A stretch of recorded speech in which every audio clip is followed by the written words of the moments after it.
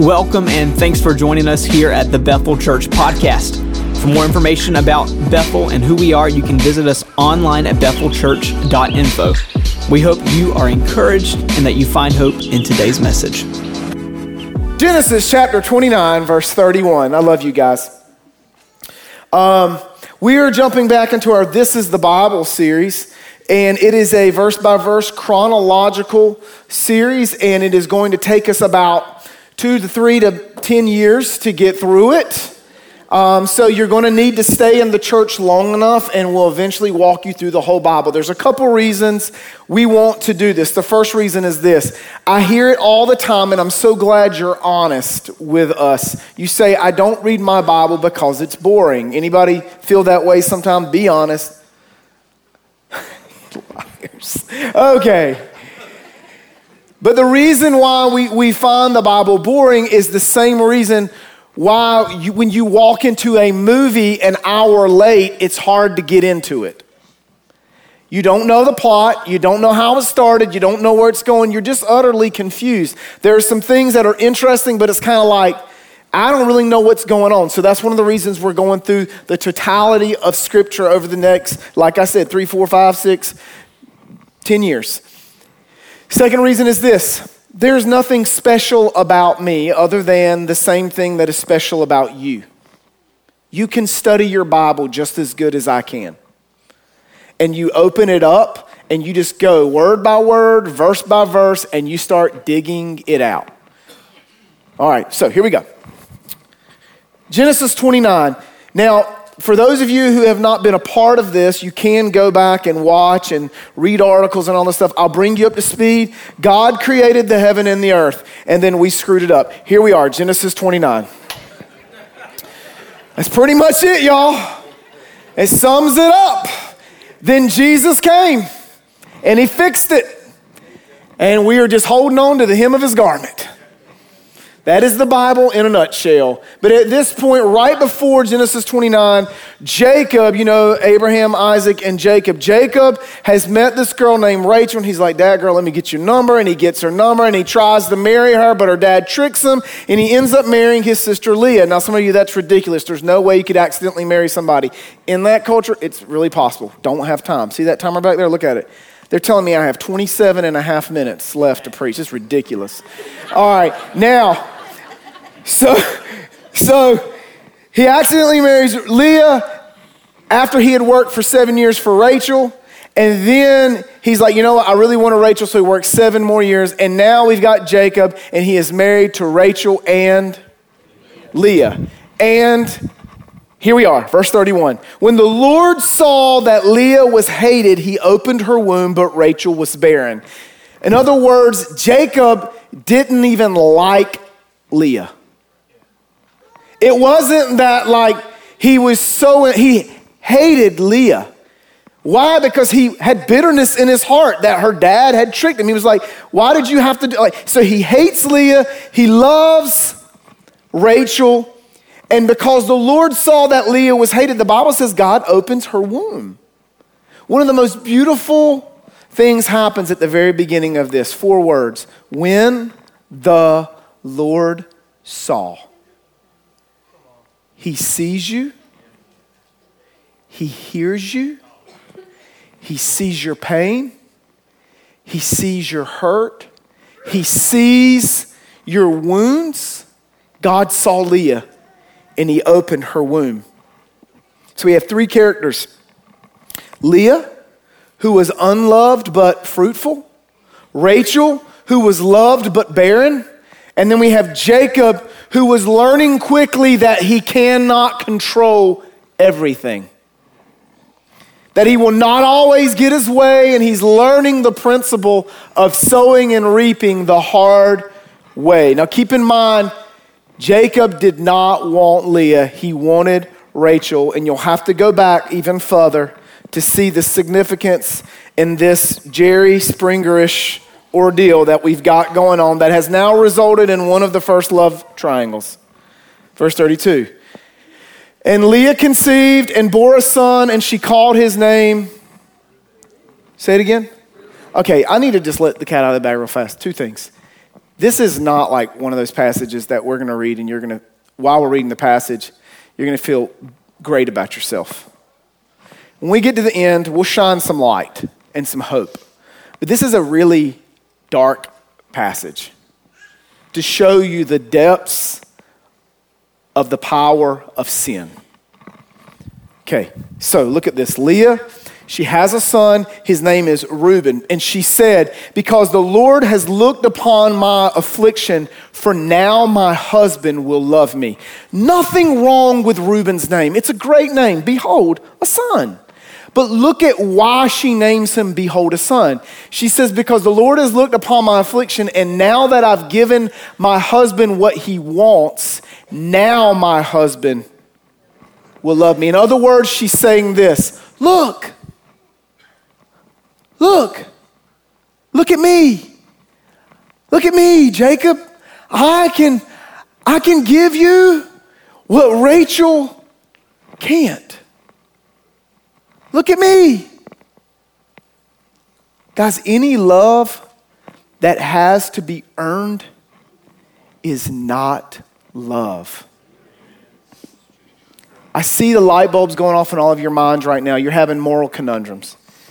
You're like, Pastor Daniel, polygamy? Envy? Straight up meanness? Like, God is saying this is okay?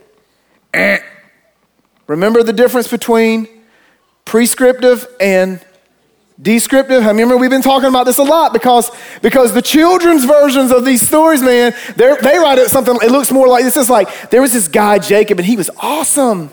And he got married twice. And God thought it was great. And he blessed him. No. Polygamy was never okayed by God. So all you guys better be saying amen right now. So y'all missed a good chance. All right. The Bible, Moses is describing what happened. God is not prescribing this. And you can go back through scripture and you'll see that it was never God's best for us. All right, verse 33. She conceived again. Who's she? Good, y'all are doing great. And bore a son, you're theologians. And she said, because the Lord has heard that I am hated, he has given me this son also. And she called his name Simeon. And Simeon's name literally means heard. She names her first son, look at me. She names her second son, please hear me. She expresses two hurts that many of us experience. We just want to be seen. We want to be heard. We want our life to be witnessed by someone else on this earth that sees us, that hears us, that just gets us. All of our quirks, all of our weird opinions, and hunkerings for dark chocolate chips and crunchy peanut butter. Don't bring me that creamy mess. I see some of y'all shake. We will church split right now. If you start telling me you like creamy peanut butter. Gary, I love you, man, but are you a creamy guy? His grace is sufficient for you. His grace. I better stop with Gary because he'll come back at me. He's not a back down type guy. I have the microphone though. All right, here we go. We learn a valuable lesson here, everybody. Children do not heal our wounds. Can I just be real with you? I know if you're trying, and I warned the first service, this message is, I think the enemy could use it to trigger, but I would ask you that when the enemy starts spewing his lies at you and you feel something being triggered inside of you, to just remember his grace is sufficient. And there's going to be hope at the end of this message, I promise. I won't end it in a dark way. Okay, but what we see here is Leah, she's saying, look at me. She's saying, hear me. We're learning that children don't heal wounds. In fact, just being real with you, they often exacerbate our wounds. Because kids cannot give us what only Jesus can. Verse 34, again, she conceived and bore a son and said, now this time, look at that, now this time, my husband will be attached to me because I have borne him 3 sons. Therefore his name was called Levi, which means joined to. Her first son, she's screaming, I want to be seen. Her second son, she's screaming, I want to be heard. Her third son, she is screaming, please don't leave me. Wants to be seen, wants to be heard, wants to feel security. Now, men, this message is for all of us. But you can learn, Daniel, can learn much about this passage.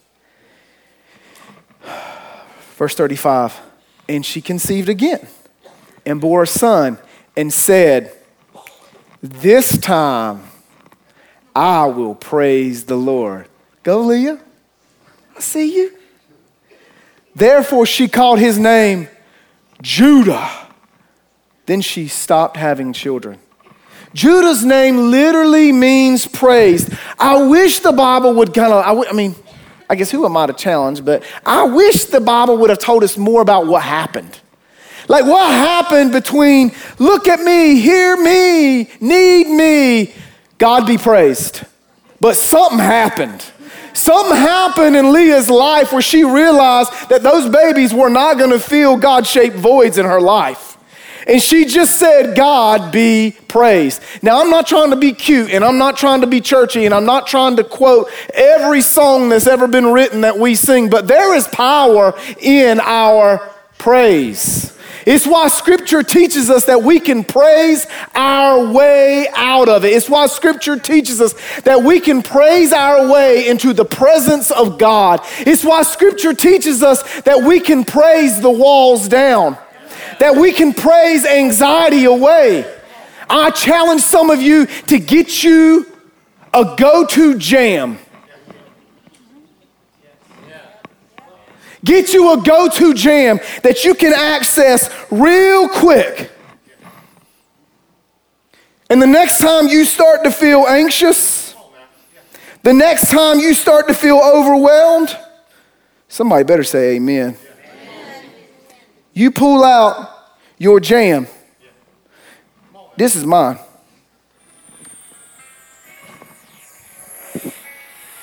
Can y'all hear it?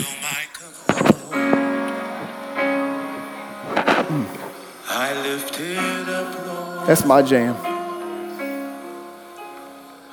Come and quench this thirsting of my soul. Bread of heaven,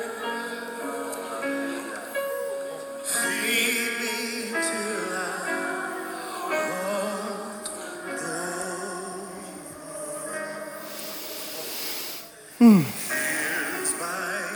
It's 12 minutes long. I'll listen to the whole thing. You better watch out. But man, when I'm struggling, you can ask our staff. I don't even care who's in the office. Alexa, play Worship Medley by Carlton D. Pearson. Fill my cup, Lord. Alexa, loop mode. I lift it up, Lord. Alexa, level 10. I heard somebody in the office the other day, they looked at Lauren, does he do this all the time? And she said, all the time. Yes. Now look, I won't even be able to preach if you play this song much longer. I got like 8 more kids to go through, okay? This is like Bebe's Kids meets Jerry Springer. Okay. Praise. There's power in our in even men. Let me tell you this. This is why you should open your mouth and sing in church. It's not man-made tradition. And it's the most manly thing you could do. Because before the dudes with the swords and the spears and the shields and the catapults showed up in the Old Testament, they sent the praisers ahead. Because real stuff happens when we praise. Chapter 30, verse 1. When Rachel saw that she bore Jacob no children, she envied her sister, and she told Jacob, "Give me babies or give me death." And Jacob, his husbanding wasn't real good, Kevin. The Bible says his anger kindled against Rachel. And he said, "Am I in the place of God who has withheld you from the fruit of the womb?" In other words, girl, I'm doing my part. And he gets mad. Now, it's real easy to look at Jacob and say, jerk, your wife felt honest enough to share her feelings with you, and then you got angry about them. But don't miss what's happening here. Rachel is not the only hurt person in this story. Jacob is a very hurt man. He has been tricked and deceived, and he cannot have children with the love of his life. And as twisted and as sick as this whole story is, Jacob is also hurting. Look, church, listen to me really quick. Many times when we are hurting the most, we act in the most reprehensible of ways. Some of you are dying for somebody to be a good Samaritan to you and to come pour wine into your wounds and to lather it up with oil and make you feel better. But every time somebody gets close, the teeth come out. Why? Well, in prayer ministry, we call it a bitter root expectation. You're expecting that they're going to let you down and hurt you like everyone else has hurt you. So you sabotage the relationship before they even have the chance to get close enough to put oil into your wounds. That's why they say hurt people. This could have been something that they built their relationship on, but instead, it became something that caused them to drift apart. And you see that in verse 3. Rachel, underneath pressure to give Jacob children, she says, "Here's my servant. Here's my servant." We're doing this together, right? Okay, I'm not by myself. Somebody said, "Your big head's in the way." Your big head's covering Bilhah, bro. That's 7 3/4. Tank. "Here is my servant Bilhah. Go into her." And that means what you think it means. She said, "Have sex with my servant Bilhah, so that she may give birth on my behalf, that even I may have children through her." So she gave him her servant Bilhah as a wife, and Jacob went into her. There was an ancient practice of having children through your servant and through your slave. You should study it out. It's extremely interesting and very weird, actually. Like, when you really dig it out, go dig it out rather than watch Netflix today. It'll be very interesting. So, once again, this is not prescriptive, it's what? And once again, our children's books prove to be borderline lies. There ain't no heroes in the Bible except Jesus. Jacob was a deceiver, a usurper, a heel grabber, and God still uses him. At this point, we would name this sermon, "Two Wives and a Side Chick."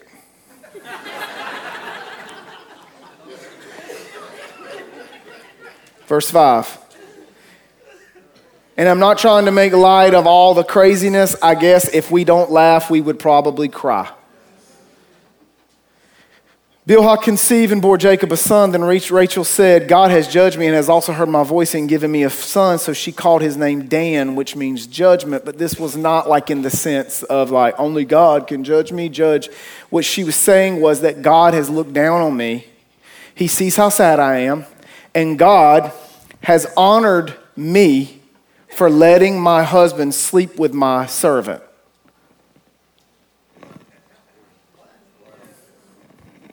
That's what she's saying. These poor kids. And by the way, these are the kids that grow up and sell their brother into slavery. These are the kids that grow up and go back and tell Jacob, hey, your favorite son has been murdered by animals. And they go as far to put blood on his jacket. Are the dots connecting? It's a sad reality that our children will suffer from the sins that we refuse to acknowledge in our lives. Parents, we have to hold responsibility in one hand and hope in the other. Responsibility that what we do and what we say in our homes will affect our kids. But hope in knowing that we won't be perfect, and this is why Jesus came. And he can take the craziest of circumstances and he can raise up an entire nation. And if he can raise up an entire nation from which everyone on earth would be blessed, to be sure, he can take our jacked up, messed up houses and raise up kids and redeem them and use them and have destiny for them and have purpose for them. No, you are not messing up your kids. You can't. They're his. Yet, we still look in the mirror and say, I have responsibility in this.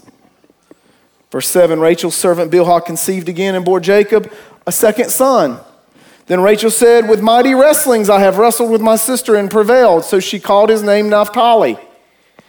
Y'all can imagine Naphtali. First day of school and the teacher's like, is Mr. Wrestler, are you here? And he's like, good job, Mom. I mean, how many of you dudes would love for your name to mean wrestling? Terry, come on. We got another one? Could there be? He's even wearing a shirt. Hey, if y'all have another baby. She says, shut up.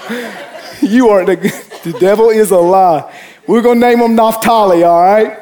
But listen to this. She says, she names him wrestling. So what might have been unspoken now becomes spoken. In other words, when she names this baby, she looks over at Leah and she's like, oh yeah, it's a competition. And then she says something. She says, because I have prevailed. Now, Rachel might have been the prettiest, but she won't the smartest. Because she's talking about, I'm winning the contest, but if we're keeping score, it's 4-2. Am I right? So what's she prevailing over? It's really sad. She's not celebrating that she's had a child. She's celebrating that Leah has gone barren.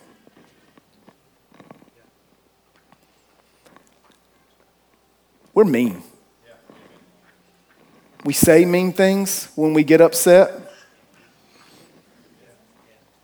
We do mean things when we get upset. We'll take someone's weaknesses and we'll throw it in their face in a skinny minute to get what we want. Verse 9. I told you it wasn't going to be a pretty message. I warned you. When Leah saw that she had ceased bearing children, she was like, if Rachel did it, I can do it too. So she takes her servant Zilpah and gave her to Jacob as a wife. Then Leah's servant Zilpah bore Jacob a son, and Leah said, good fortune has come. So she called his name Gad. No, Leah, you were doing so good. You named your last baby Praise. What happened? Well, when Rachel's diss track came out, Leah was like, okay, I'm back in the game. All right? And she is literally, again, using her child as a pawn. She's saying, look, I gave my servant and now the Lord has caused good fortune to come upon me. It gets uglier. Is everybody good so far? Okay, good. I don't know why I asked that, because I'm going to keep going. Verse 12, Leah's servant Zilpah bore Jacob a second son, and Leah said, happy am I, for women have called me happy. So she called his name Asher. Asher means happy, but if you look at this again, yet she's not saying I'm happy because God has given me a child. She's saying I'm happy because other people are looking at me. And in the KJV it says because other women have called me blessed. So she's getting some attention from the outside. They're like, Leah, you're up. You're winning the game. You're winning the competition. So she's like, well, you know what? Since everybody thinks that I'm blessed, I'm happy. And I'll name him Happy.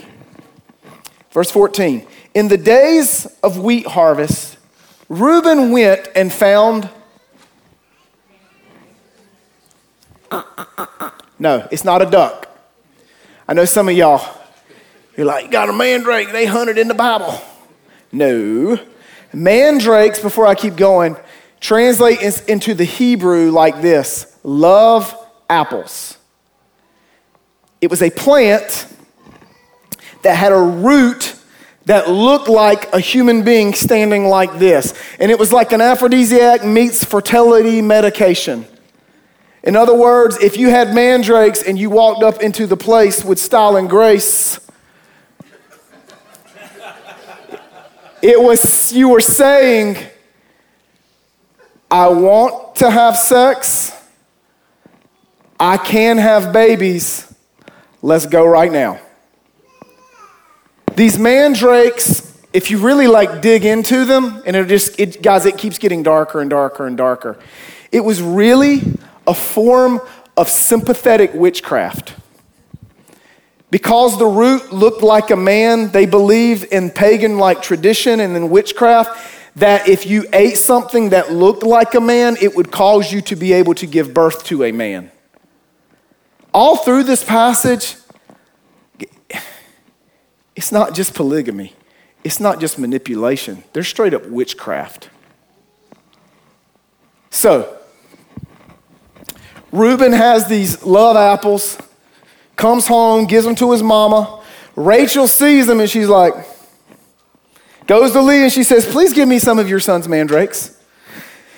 And Leah said to her, is it a small matter that you have taken away my husband? And now you're trying to get my mandrakes. Get your hands off my mandrakes. Rachel said, then he may lie with you tonight in exchange for your son's mandrakes. You guys remember how we talk about when you're studying your Bible, don't be afraid to ask questions of the Bible? Write them out in the margin. You should write one right here. And the question should be this: how come Rachel gets to decide who Jacob has sex with? Manipulation. She's done something to Jacob to get him under some kind of spell. To the point of where she could literally go to him and say, go have sex with a woman that you hadn't had sex with in years. I traded your sex for love apples. Well, when Jacob came home from the field in the evening, Leah went out to meet him and said, you must come in to me, for I have hired you with my son's mandrakes. And Jacob didn't argue. So he laid with her that night, and God listened to Leah, and she conceived and bore Jacob a fifth son. And Leah said, God has given me my wages because I gave my servant to my husband. So she called his name Issachar, which means reward. It gets sicker and sicker and sicker. She is literally looking at this baby and saying, this is the reward for me allowing my husband to have sex with my servant.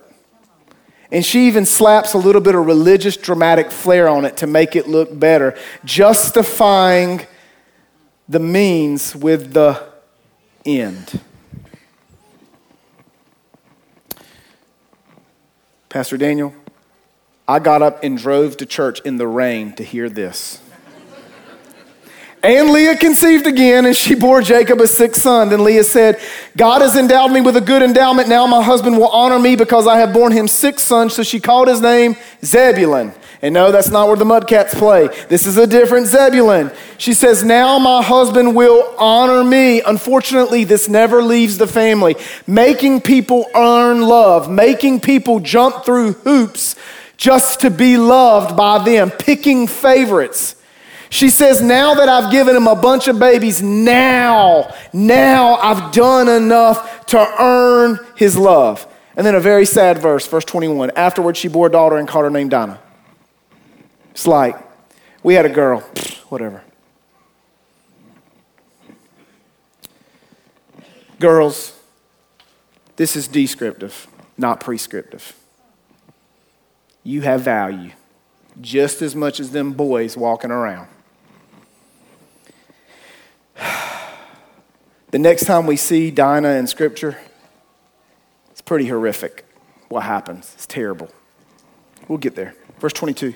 Then God remembered Rachel, and God listened to her and opened her womb. She conceived and bore a son and said, God has taken away my reproach. And she called his name Joseph, which means Jehovah has added. But look at why she calls him Joseph. She says, because I want the Lord to give me another son. Little dude's coming out of the birth canal, and rather than celebrating the present, she's already skimming over the beautiful blessing of another child and saying, I want God to give me another one.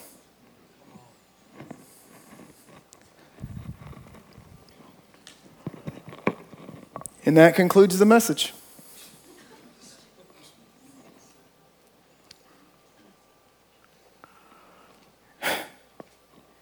Even in the middle of all this craziness, do you think back to how many times we see that phrase, then God remembered, then God heard, then God saw, then God looked down upon. Some of you were fed a lie that said God only sees, he only hears, and he only looks down upon you when you're doing the right thing. Can I tell you something? He ain't never quit looking. He's never quit coming after you. In fact, so much that goodness and mercy are chasing you down even when you're running the opposite direction. All of this longing for more. All of this longing for a child that they thought would fix and mend all their heartache. And we see a real desire that every one of us still have today, to be seen, to be heard, and to be unconditionally loved. Listen, Leah couldn't find it in Jacob. Rachel could not find it in children. And Jacob could not find it in a successful business, in great wealth, in multiple marriages, and extracurricular sexual partners. Why? Because we were designed for more. We were created for more. We were made for a relationship with God. We were made for worship. So much that you are going to worship something. It's not a matter of are you a worshiper or not. It really is a matter of what are you worshiping? Because we're all worshiping something. And what we do is we do what Issachar's mom did. Sometimes we take things that are clearly not of God and are clearly wrong, and we slap a little religious flair on them. We start worshiping good things like family. We start worshiping good things like children. We even start worshiping our marriages. Heck, I'll take it a step further. Some of us are worshiping our church. And they're all good things. But when you demand that good things give you God things, you always come up empty. And that's why you can have the best marriage in the world, the most beautiful kids, a successful business owner. You could go to a church where the pastor straight up drops truth bombs every single Sunday, and the worship team literally opens up the ceilings and the Shekinah glory of God's presence just drops. And you could still sit here like an old mule looking at a new gate. Like you swallowed a yardstick and can't move nothing but your eyeballs. Ticked off, peed off at everybody. Why? Because good things don't do God things.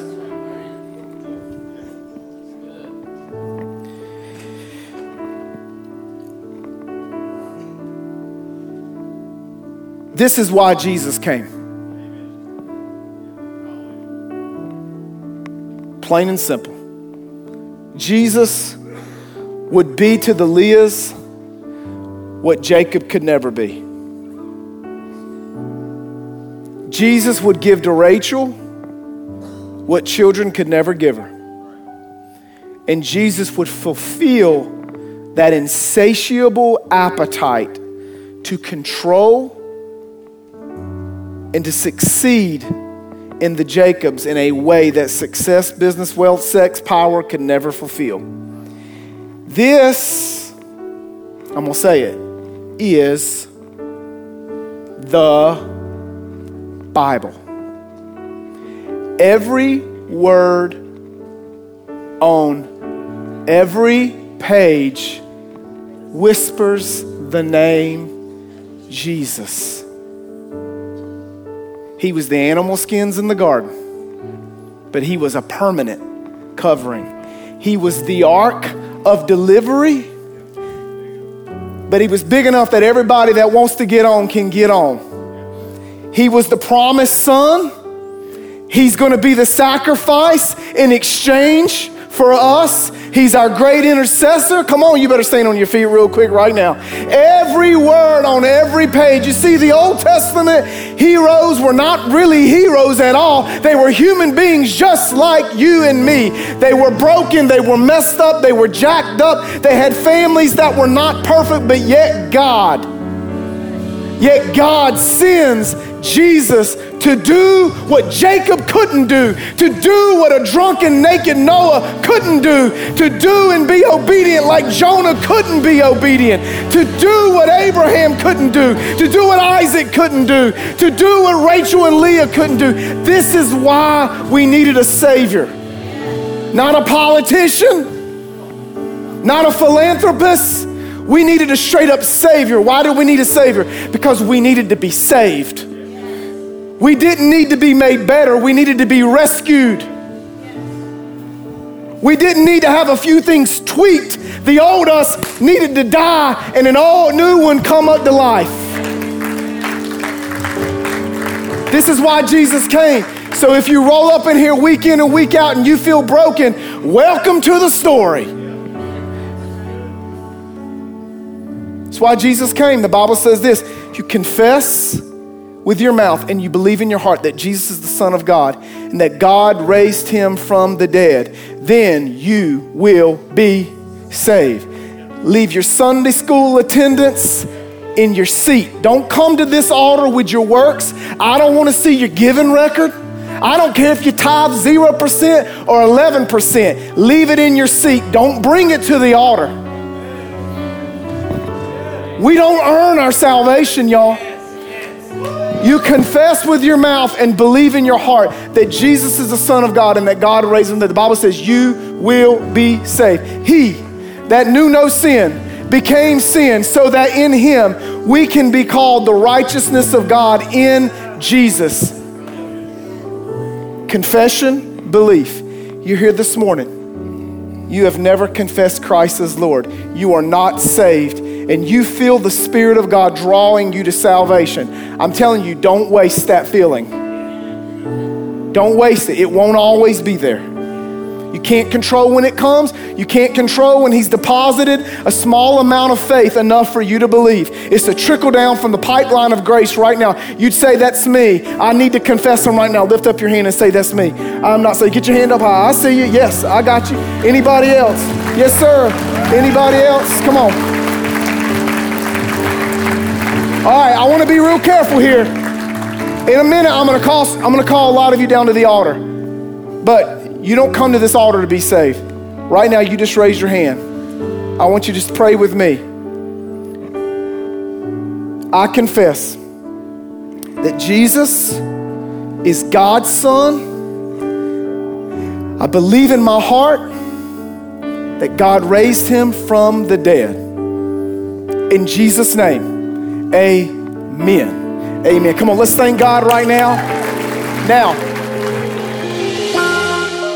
if you enjoyed today's message, we want to encourage you to join our Facebook online community.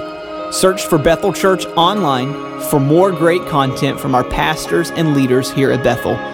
Join us next week for another inspiring message.